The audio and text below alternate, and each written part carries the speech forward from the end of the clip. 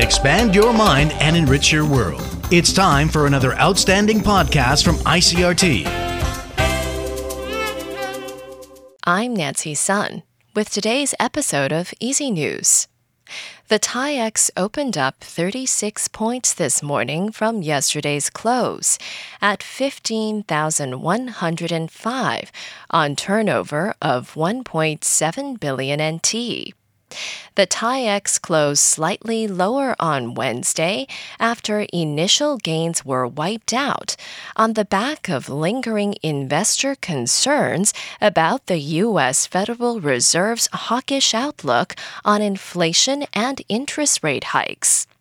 The bellwether electronics sector gave up early gains amid fears over further volatility in tech stocks on Wall Street, which prompted investors to lock in profits or move funds to the biotech and select old economy sectors towards the end of the trading day.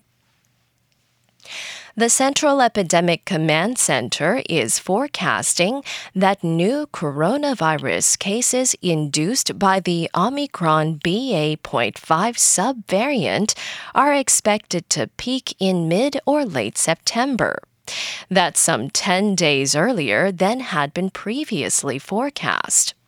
Epidemic Command Center head Victor Wang says Taiwan is continuing to see an upward trend in infections, with Wednesday's daily cases increasing by 15.1% compared with last week. According to Wang, the increase in case numbers is an indication that a peak is close, and the number of new infections could start to break 30,000 per day from early next week. The Taiwan Railway Labor Union says its members won't be pushing for strike action on public holidays later this year, following progress in negotiations with the Taiwan Railways Administration on pay issues.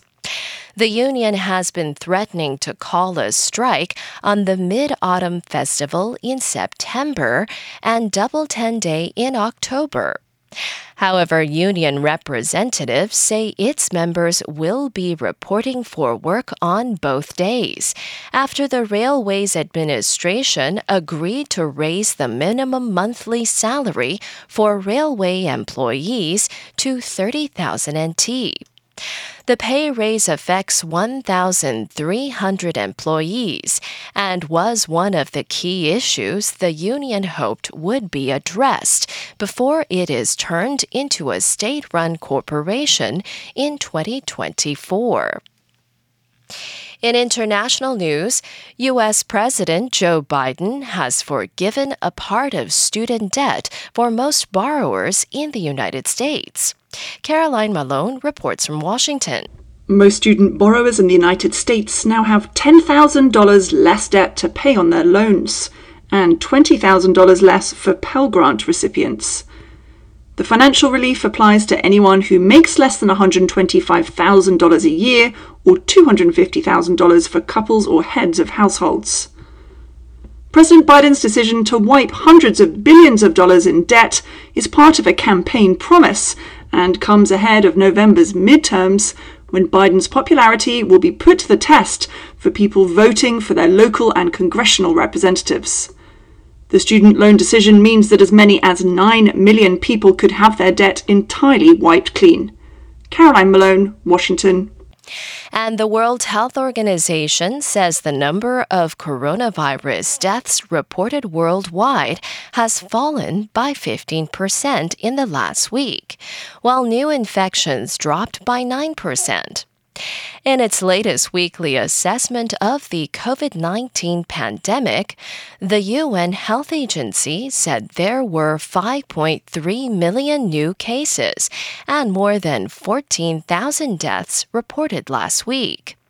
The WHO said the number of new infections declined in every world region except for the Western Pacific. It said the predominant COVID-19 variant worldwide is Omicron subvariant BA.5, which accounts for more than 70% of virus sequences shared with the world's biggest public viral database. And that was the I.C.R.T. news. Check in again tomorrow for our simplified version of the news, uploaded every day in the afternoon. Enjoy the rest of your day. I'm Nancy Sun. Hey there! I hope you've enjoyed today's episode.